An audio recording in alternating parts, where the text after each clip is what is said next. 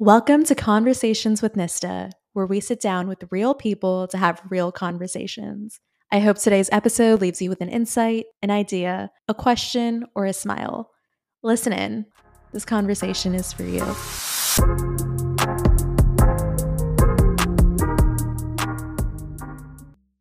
Hi, everyone, and welcome back to Conversations with Nistha. I am super excited to be here with Sarah Goldsmith, astrologer and spiritual coach, to dive into all things astrology and personal free will and outcomes and co-creation with the universe and oneself. So, Sarah, thank you so much for being here today. We actually met last year when I actually got a personal reading from Sarah, and ever since then, I've been keeping up with her journey, with her posts. So today we're just going to dive more into things like the misconceptions that maybe a lot of people have around astrology, how it relates to our personal decisions and outcomes.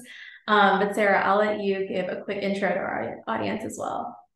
Thanks, Nistha. Thanks so much for inviting me. I love talking about astrology, so I got a little too excited for joining you on your podcast.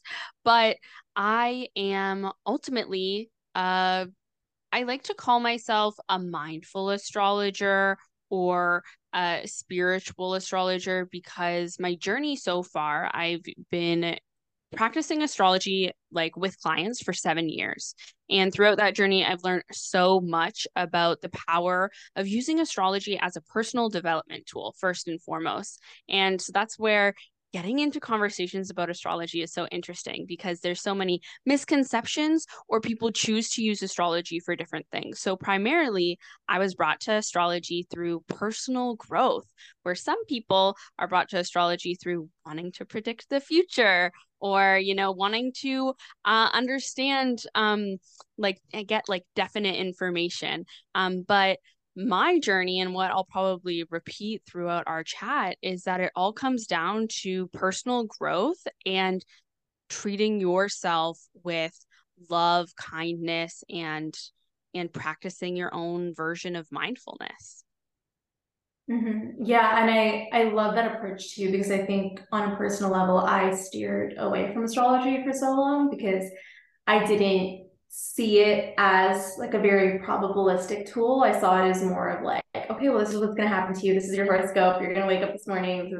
It's going to go this way, and there's no other way around it. So, I'm just curious, like, what got you into astrology, and then how did you kind of develop this more like intuitive mindfulness approach of a lot of it is based on like one's decisions and creating it in like almost a more empowering way for your clients? Yeah, so for me, astrology really, okay, I actually written or have wrote um a little thing that I'm going to share in one of my upcoming books or workbooks.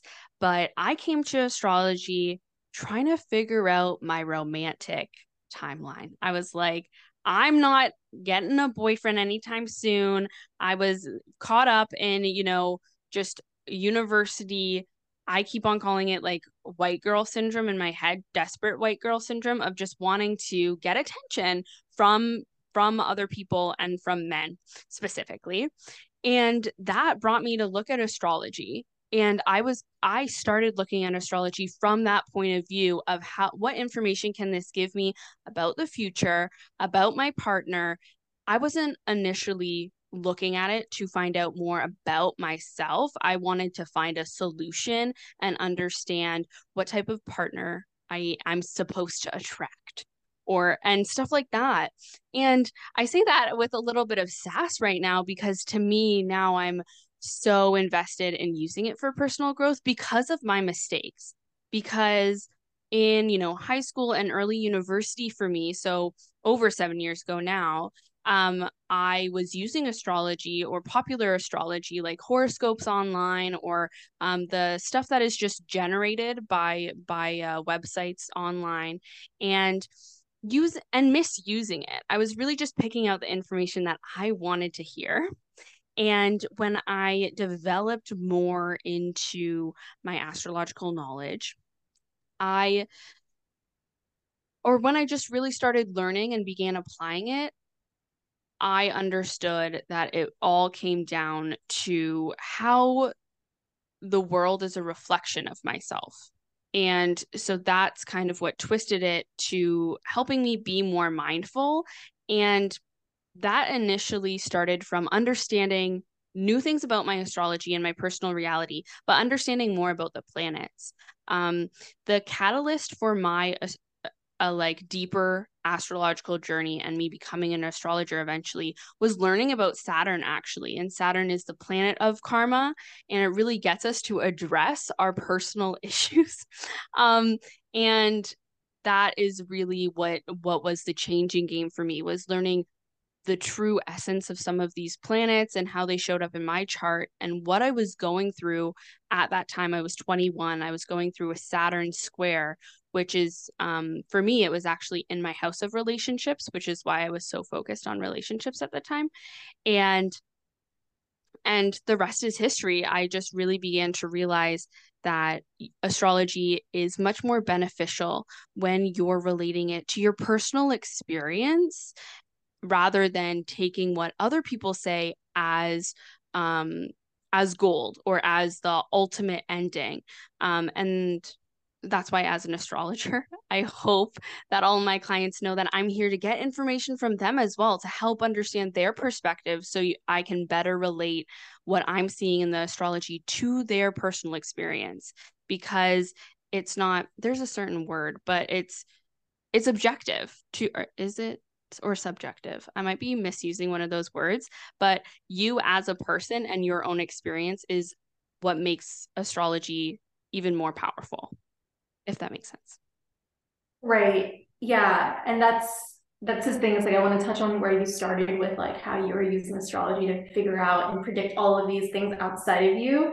And so again, it's like I think with so many people who are seeking out astrologers or psychics or doing tarot readings, and I was there when I first started my personal spiritual journey, and so many of my friends, it's like we're we're seeking these answers, but really these are tools that are reflections of our current energies. And so those are bound to change from our free will decisions as well. But I think we forget that that's how much power we do have. And so it's like wanting to employ that control always, and like using these tools as a way to like continuously be in like a control state is something I've fallen victim to. And like that's why I really want to have this conversation, because it's like reframing the fact that this isn't like a way to micromanage every part of our lives, but it is very much like it's like a as needed tool and an as needed guide. But remembering that like we are the ones who make those decisions. So like I really want to touch on, because you brought up Saturn, and I think Saturn returns are so commonly talked about as well in the spiritual community, as well on social media. And my first time hearing about the concept of a Saturn return was exactly this summer 2 years ago. And to my understanding, it was something that would happen between the ages of 27 and 29. And that's when like your whole life would fall apart and everything would Yeah. crumble and you would kind of like rebuild. And then I started learning more, and I started, like going to some astrologers, and my friends were going to astrologers. And then I learned that you could have like a Saturn like return effect much earlier. And so you talking about a Saturn square, I would just love to like discuss the entire concept with our audience, talk about Saturn return, what exactly is the Saturn square, as you mentioned, and then just talk about the fact that like some people do experience that much earlier than others, and those like rebuilding power moments in their early Yeah. 20s. Because from my understanding today, a Saturn return can really be wildly different. The ages of 27 to 29 can be a huge tower phase for some people, whereas for others it can be like the best years of their life. So are there any like things, I guess, that contribute to that, or is it really very innately just like one's own chart upon birth? Or I'm curious to hear your thoughts on the entire thing. Yeah, so not even just with Saturn, but with all planets in general, everyone has their own unique experience, of course, based on personality and the way you were brought up and stuff like that. But most importantly, because of the differences in your natal chart. And not a lot of people realize how many nuances there are in a chart that tweak the meaning of these generalized horoscopes for you. So one of the things that I'm going to talk a little bit of like technical astrology, but then we're going to come back around to the Saturn return experience. But one of the things is sect. So everyone, say you and someone else were born on the same day at different times. And someone was born during the day, someone was born in night. That is what in astrology is called sect. So having a day chart and a night chart. And that changes the energy in your chart. That changes how you perceive the world. People in a day chart are a little bit more straightforward, or like see things at face value. People with a night chart are more inquisitive and investigative. So that alone would maybe change how they perceive specific transits or how they experience specific transits. I have a night chart. So my Saturn waning square that I talked about, I was ready to investigate, ready to get in deep with these emotions. I was surrounded by friends going through a similar transition, and they weren't as emotional as me. They weren't as inquisitive as me, and they have day charts. And so that's one example. But then other nuances with your chart, like your ascendant is so much more than just one of your big three signs. But the planetary ruler of your ascendant helps us understand what planet has a bigger influence over your chart. So people who have a Aquarius or Capricorn rising, Saturn is their chart ruler. So they could have a very different perception of Saturn cycles. Saturn cycles are always going to be strong for them. They're always constantly addressing things like structure or like their career, like these big powerful Saturn themes that are long lasting. Those type of people are constantly addressing like main themes in their lives, I want to say, or main themes driving towards their success. But other people with different rulerships, the Saturn can have a different effect. So for example, actually, Nistha, your chart ruler would be Mercury, and Mercury's cycles are every 3 weeks. So where Saturn cycles, or I guess I should say, it changes signs every 3 weeks, Mercury, usually retrograde pending, but Saturn changes signs every 2 years. So for you having a chart ruler that is more naturally inquisitive and communicative and engaging with other people, your Saturn return or is likely to be more vocal, I want to say, be more relevant to your experiences on the surface rather than something deep and maybe more personal or isolated, because Mercury is all about sharing messages, and especially with you having a Gemini rising as opposed to a Virgo rising makes you a little bit more social. So your experiences with Saturn can be, yeah, on that surface and in your general experience, way more obvious. And that is one way that you could feel those feelings early, but also depending on, of course, where Mercury really is at that moment in time and how it relates to your Saturn position. For you, actually, your Mercury is square to it. So with your chart ruler being square to where Saturn is right now can really cause this because I know you shared with me before we started the podcast that you were feeling these Saturn return like themes a little bit earlier. So there's so many different nuances that people can have in their chart, which is why themes of Saturn, like restructuring your life and big themes, can come up. But to take it back to just Saturn is like the in-between planet of the inner and the outer planets. And in Hellenistic astrology, Saturn was the furthest planet that they could identify with their eye. It wasn't till the 1800s that we discovered Uranus and Neptune and Pluto because we had telescopes. So Saturn was always like the be all and end all for astrology, like the big player, like this is where we have those major life moments.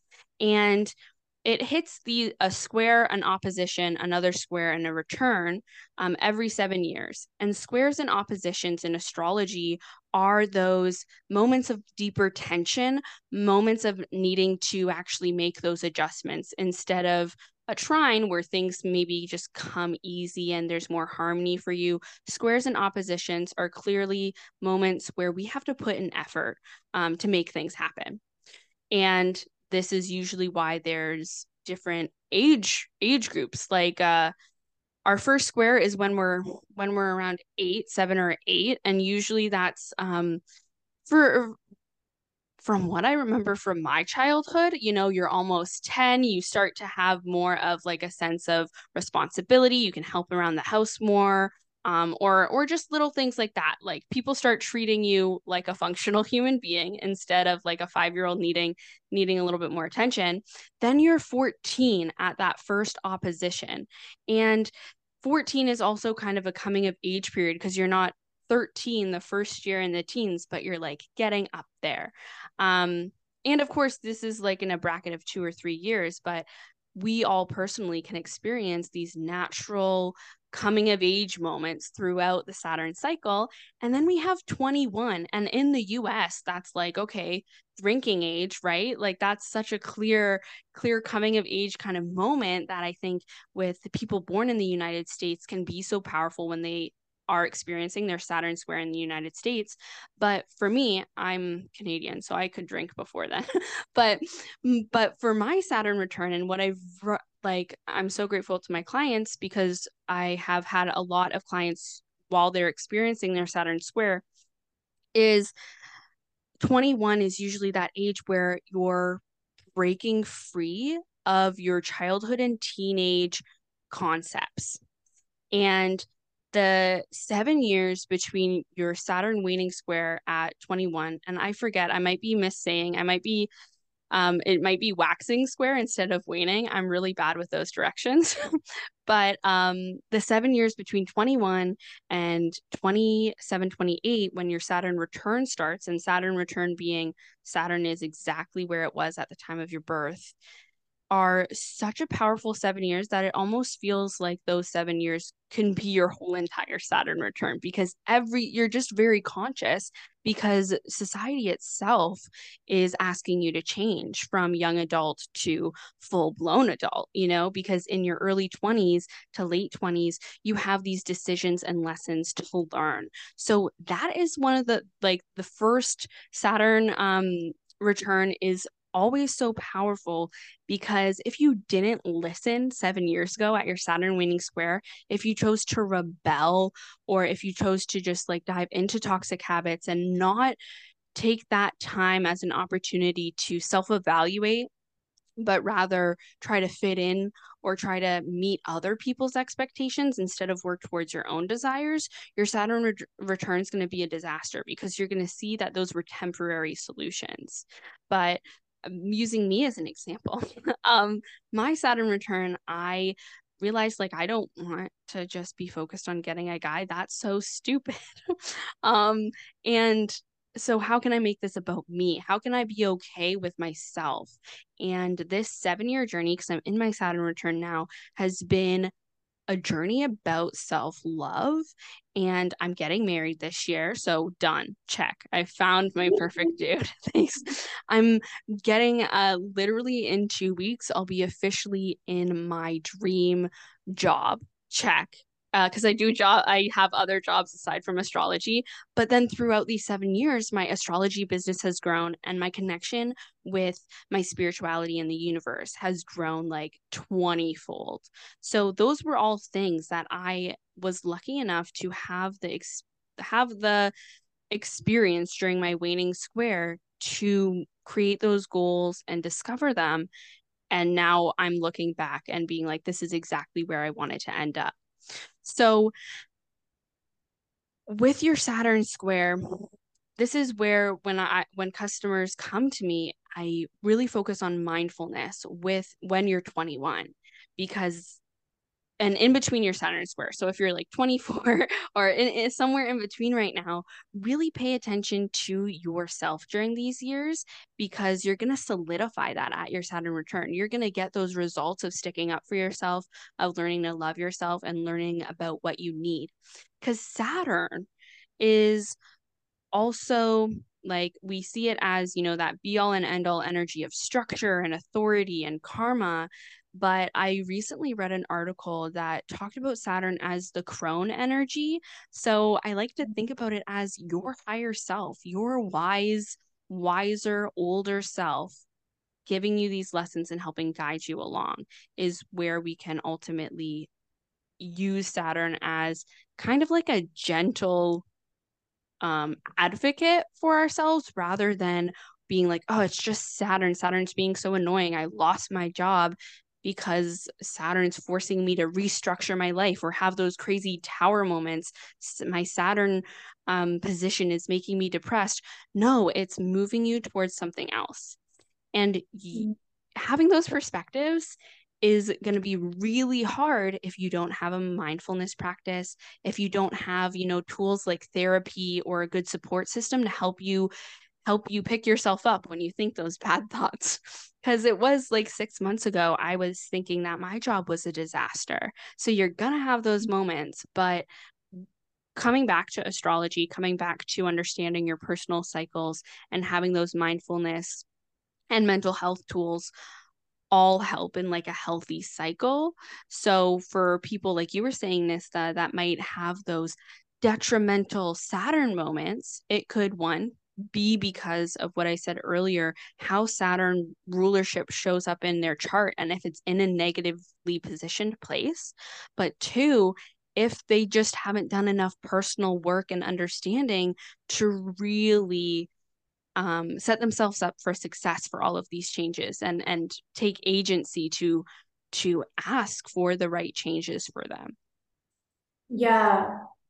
So it's interesting that you say, so the waning square in my understanding is at 21. Would you say that's almost like the way I understood that was like an eye opener, like a wake up call to potentially what needs to be changed. And then with Saturn's effect coming in, whether that's 27 or even earlier than 27, those 7 years that you were saying after 21 is almost like an extra like catalyst or an extra bump of like, hey, let's really get this moving. Yeah, exactly. So the waning square, because squares are tension. And so at 21, we experience that tension, and it's that catalyst to make us figure out what we want, how we want to live our lives as individuals, as separate from, from our family, as being full grown adults now, or in that stage of early adulthood. And then the return is actually a conjunction, and conjunctions are very positive. Conjunctions are, yeah, when a planet is either in the same sign or within really close degrees of your natal planet. And conjunctions are positive because it's like a birthday, it's a return, it's a renewal. So you get to solidify and renew what these themes of Saturn mean to you. So renewing your karma, renewing your understanding about structure and authority. So, for example, with me, my Saturn return is here. It's been here for 4 months, and I had to address certain authorities in my life. I actually changed what type of religion I want to work with. I changed out of different spiritual groups because I was really like, oh, I have to it just came so naturally because I felt like I had to renew um my experience with religious authorities is one, or spiritual authorities, I should say, because my Saturn return is coming up in Pisces, a very spiritual sign, but also having to address my issues with authority figures like my bosses, my parents. Those all came up real fast within 4 months of Saturn coming in. And I was better prepared for it because of the journey that these 7 years has brought me towards. But the conjunction is what made it come all as in a refresh rather than feeling tension on those themes and not having a proper resolution. It's now a resolution because it's returned, and I'm able to. This is something that maybe because I am an astrologer, so people might not always have this perspective. But because it is a return, I'm able to understand that this is a new starting point. So I really encourage anyone going through Saturn returns or preparing for their Saturn return, recognize it as a starting point and refer to your old structures as my previous belief, my previous understanding. or my previous connection. Because if I were to continue saying, I'm holding on to trauma from my mom or holding on to a previous religious belief or practice, then I haven't fully learned some lessons of the Saturn return. I might be people pleasing or trying to keep myself safe by not cutting something off. But Saturn returns are really let yourself have that fresh start.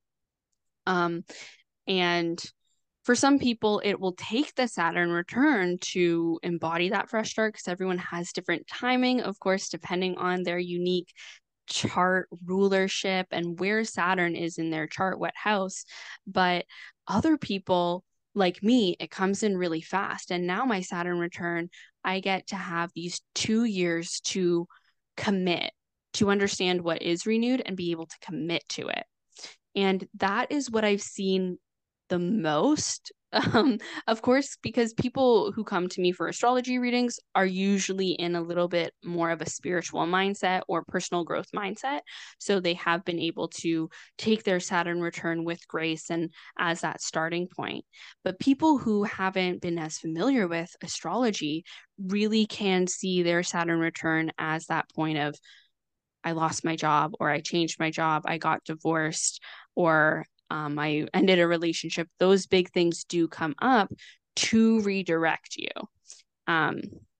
is what my belief is.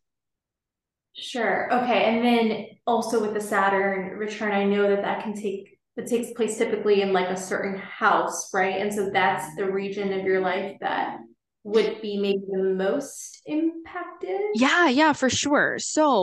Um, so Saturn, it's interesting, and I'm gonna bring up your chart as an example too, but if you look Yeah, we'll at your, check up somewhere in the video here, but yeah. yeah.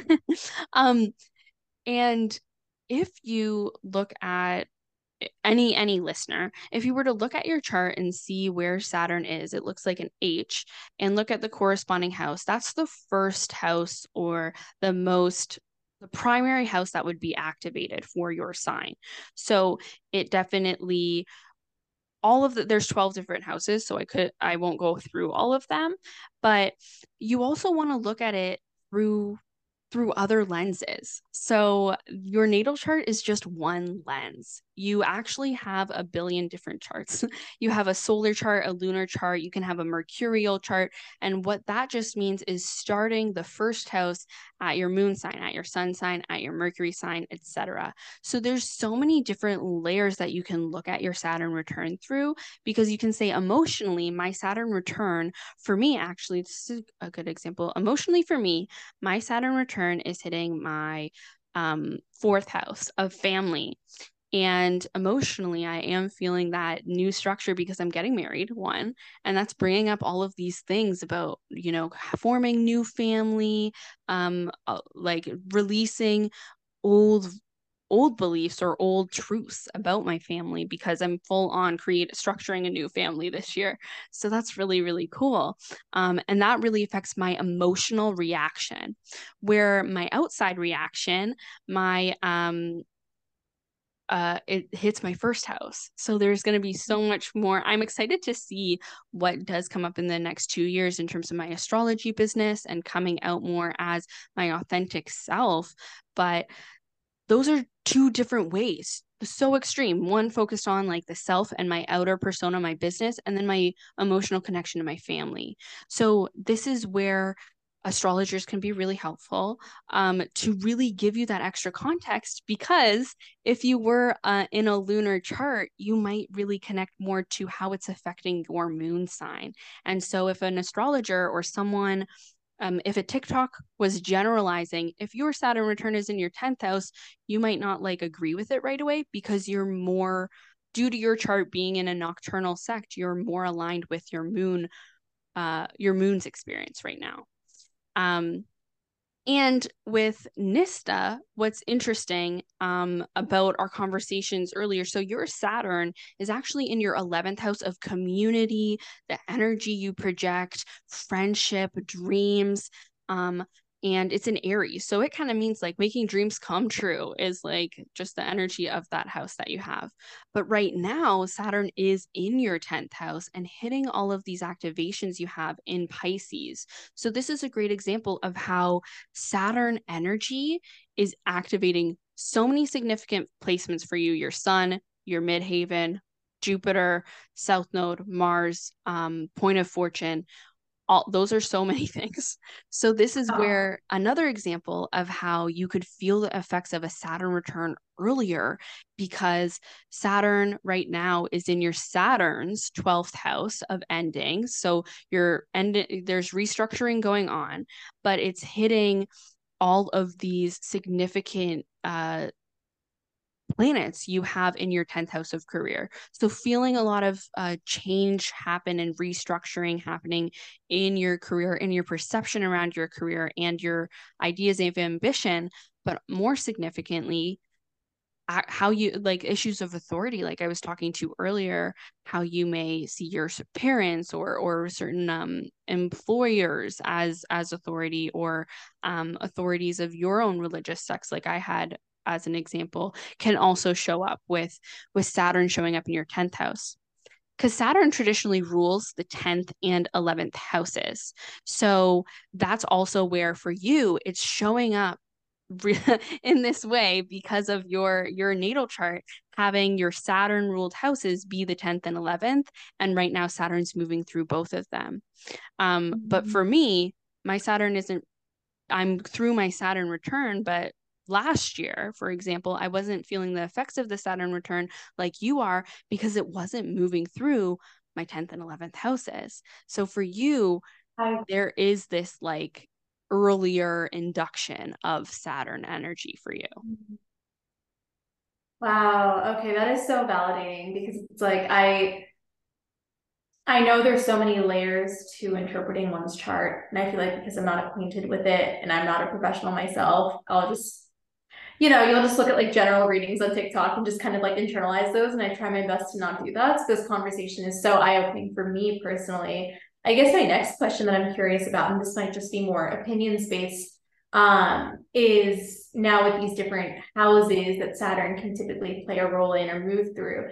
Do you think that, in your opinion, this generally occurs in different houses for different people based on like past life karma that they may need to work through in this lifetime? And that's Oh, I like, love the question. I So, always wonder that, like, how much are we carrying over? And uh, because Saturn can be very uncomfortable in terms of like the effects it has, is that getting mhm. us to like move through these lessons that we didn't possibly master? I'll say just move through in like a previous lifetime. Yeah, especially because yeah, Saturn being the planet that is indicative of karma, and it that also comes up to, your personal point of view. I am a past life regression therapist, so I love past lives, and I believe everything is connected. So I have a little bit more of a abstract where I'm like everything involves your past lives, but karma with the 7 year cycle for sure, Saturn can represent like these are the lessons that you need to move through. But oh my God, and something is really interesting about your chart too.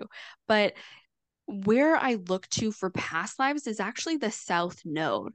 And when planets cross your South Node, it's usually a sign, south node and north node, because they're opposite to each other, but it's usually like something from your past life is being triggered a little bit more obviously.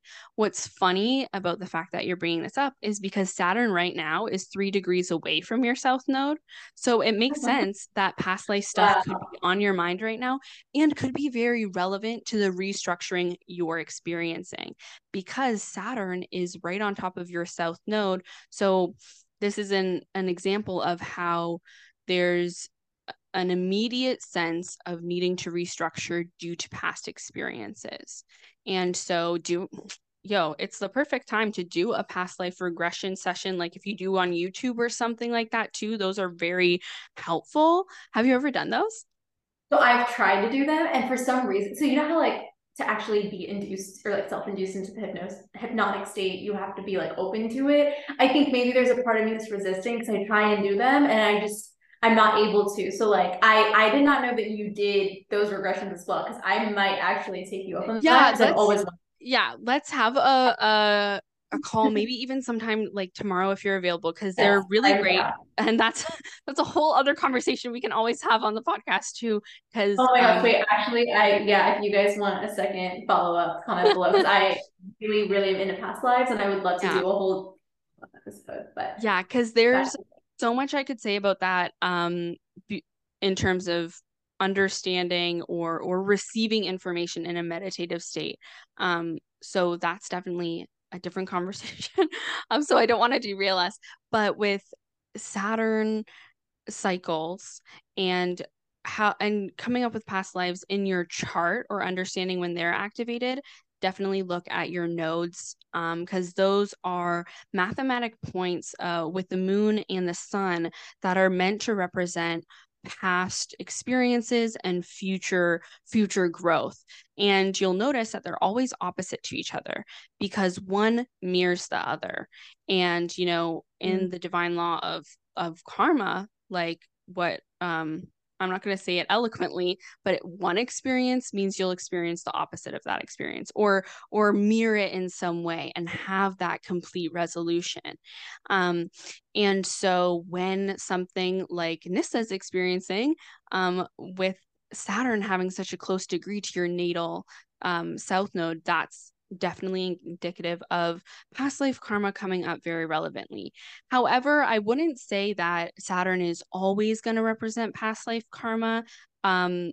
Definitely will when it's interacting with your nodes, but speaking to karma in terms of this life and how you perceive things. Because I'm a big believer, due to me practicing astrology in this way for 7 years, in like the thoughts we think and the words that we speak, creating that type of karma and creating beliefs. So even though I don't believe that I'm lazy, sometimes I will say to people like, oh, sorry, I'm just being lazy right now, or like, I'm too lazy today, like casually with my friends. So I'm actually like creating this karmic pattern, karmic belief of me saying I am lazy. And then you might realize, like, so this is just one kind of silly example of how activations with Saturn in certain areas could be affecting those beliefs to be addressed, where I do have a crazy experience where I did get really lazy and I had to face the facts of, wow, I've created this really subconscious belief in myself or truth. And that's how Saturn's karma can show up as those deep subconscious stuff, because it is that furthest planet from us in traditional astrology, and is the bridging planet between the planets that have a little bit more physical manifestation to Uranus, Neptune, and Pluto have so much more abstract or subconscious manifestation. So Saturn's so powerful in the fact that its cycles show up in real life stuff like or I guess I should say more mundane physical world stuff like job changes, relationship changes, but it also shows up in deep subconscious change. And that's especially how I see karma coming forward. Because of course karma shows up in, like, I've had shitty jobs in the past. I'm getting my dream job. That's karma showing up for me too. But this subconscious karma is what people don't really think about, because it's so personal. It's all in our head and in karma within ourselves and with our spirit. And so Saturn's biggest karmic stuff, especially around return periods, is restructuring your brain, which is very interesting. Wow. Okay. I am learning so much right now. This is very, very cool to me. I do want to move into a little bit of the juicier topics. I know we talked about relationships in the beginning of the episode, and I think a lot of people tuning in definitely are. I see so many TikToks where it's like, read this part of your chart to figure out when you're going to meet. And I know it's very subjective, and like a lot of the astrologers that I see making those TikToks will acknowledge how subjective it is and how it's very nuanced. But I am curious, like, I guess when it comes to figuring out those things, like when you're meeting your ideal partner, what they look like, what types of personality attributes will they have? I guess what are ways that you as a professional actually look at one's chart to interpret that if those are questions that come up with your Yeah. client? So, what's interesting is the first thing I always say to people is look at your seventh house. So people listening or watching to the podcast, pull up your natal chart and look at the seventh house. Um, Sometimes in like what gets it confusing for us all is the way that the chart is also made up, because sometimes the chart shows like you have two signs in the seventh house. So I like to recommend that people start off with whole sign houses. And so sometimes on online generators, you can change that, or you can Google whole sign natal chart generator. But because when that happens, you just get a clearer understanding. And then you can develop your knowledge or work with an astrologer to get into the other nuances. But looking at your seventh house is important. So if you can't get a whole sign chart, look at the sign that takes up the most of your seventh house. But you would look at that sign and then check out what planet rules that sign. And you're going to start making connections. So, can I use your chart as an example? Yes, so I know I have Sag in my seventh house, Yeah. which means Do like you do you want me to travel. share my screen so I Oh can yeah. point things out? Okay. Because that just is how how I work. Because I'm a visual gal. Oh wait, right. So, because it also just helps when I can point these things out and make connections, rather than just over words. So, and I'm switching a little because I'm on my, actually, no, I can move this. So, with Nistha's chart here, we see just her natal chart. Sag is in her seventh, Oh, and yeah, the I think it Nate. switched to your home screen. I don't mean to Oh interrupt no, you. that's Yeah, my lovely little vision board. I Hope you love your enjoy. vision board. That And happens to me in I'm just in meetings the all the middle. time. No, that literally happens to me in meetings all the time with clients. I'll like be sharing my screen and then it'll just be like me on Vogue and they'll be like, oh, what's that? And I'm like, oh, no, don't worry about That's the it. first time it's happened in a while, actually, to me. So, okay. So we see right here, you're seeing it now, right? Yes. Okay. So your seventh house is ruled by Sagittarius. You have your moon and Pluto in your seventh house at like conjunct. So that's also important. But so people following along with their chart, look up what planet rules the sign that your seventh house is ruled by. So for you, it's Jupiter, and Jupiter is in your 10th house. So we want to talk about both of these things at the same time to get a better understanding of romance for you. And this would mean that partnerships for you are meant to be like one thing, are meant to be you're both going to be focused on success. Your Sagittarius is individual and like forward thinking, entrepreneurial, and with your Jupiter being in your 10th house, that's also a sign of your ultimate relationship really relating to your career. So meeting them when you are successful, when like meeting your dream partner at least, or the be all and end all, um would happen when you feel like you're achieving your dreams. You kind of in your energy, you would be attracting the right people to you, the best people to you, when you feel like you're successful. So when you feel less successful, you can feel like you're not in the right relationship. So that's one way to look at it, but also looking at these energies together. So Pisces and Sagittarius, we see all these red lines here, and there's actually a square.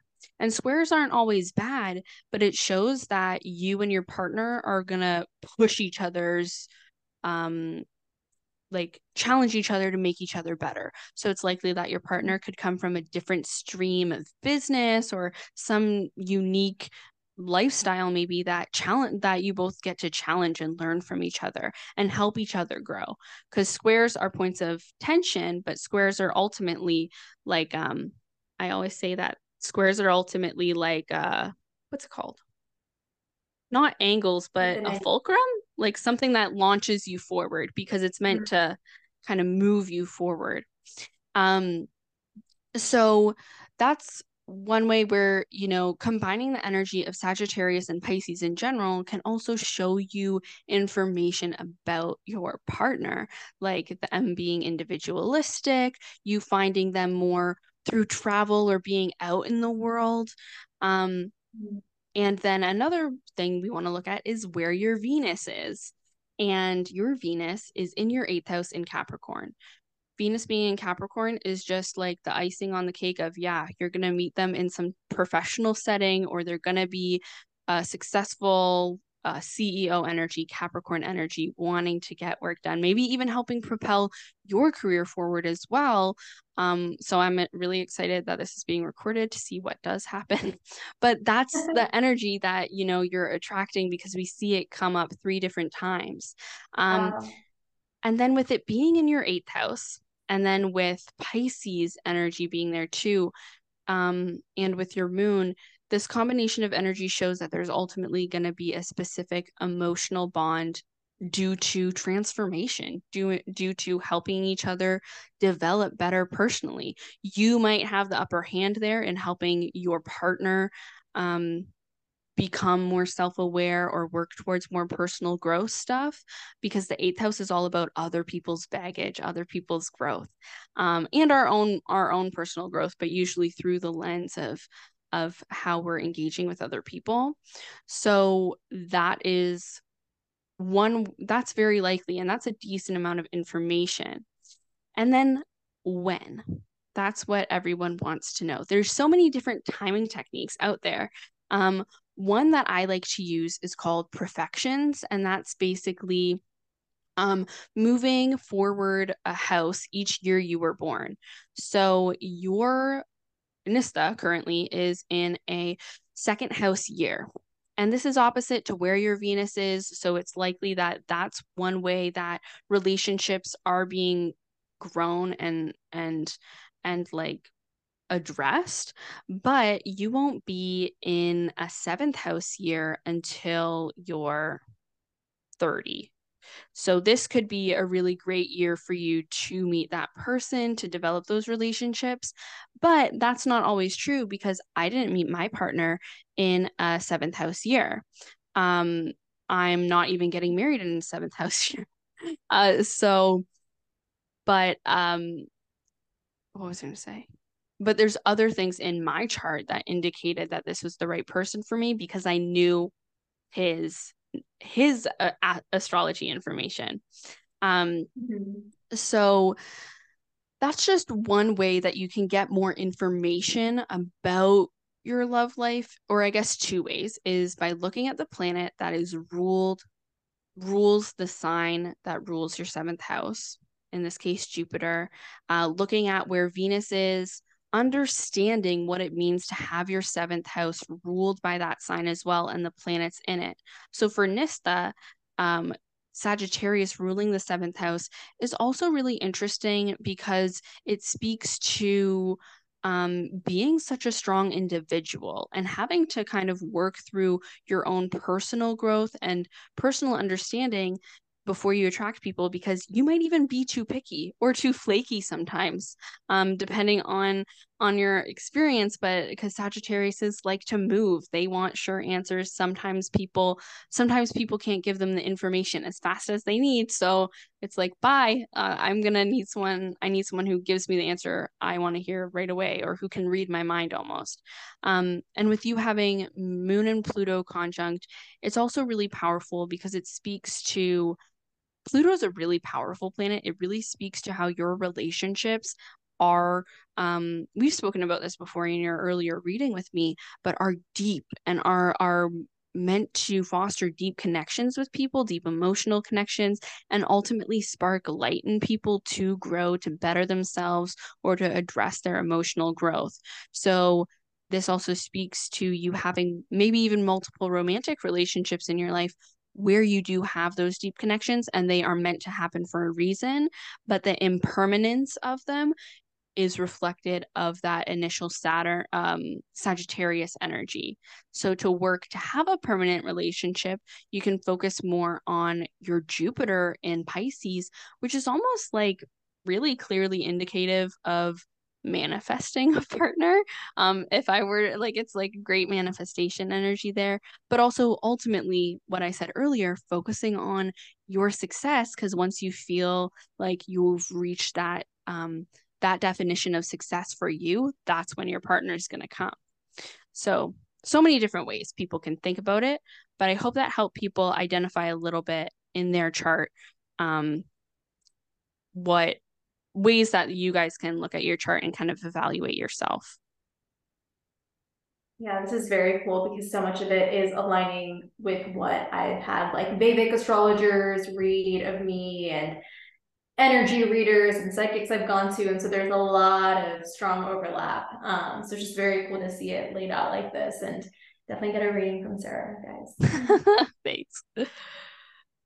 But no, this is awesome. I mean, I feel like this is so much information that I almost want to just like pause here and let people kind of sit with it, let it register, because I think even with people who may not be as familiar with astrology, so many of these terms could be very new. So just kind of Right. let us pause. And I definitely think that like, even I can say off the top of my head right now, I know that I want to do a follow-up episode with you where we talk about things like past lives and going into those energies. But for now, I really want to end off with kind of just like almost like a general piece of like advice or a reminder that you would give people just in terms of like reminding them of their own power and their free will that comes with all of these processes. Because again, I think so many people might watch this and be like, oh my gosh, okay, I want to figure out exactly what's going to happen Yeah. and know how. And like you said, with your own relationship and with your romantic partner, like that specific timeline, like technique that you used for me right now, it didn't really apply to you in your timeline. So just like,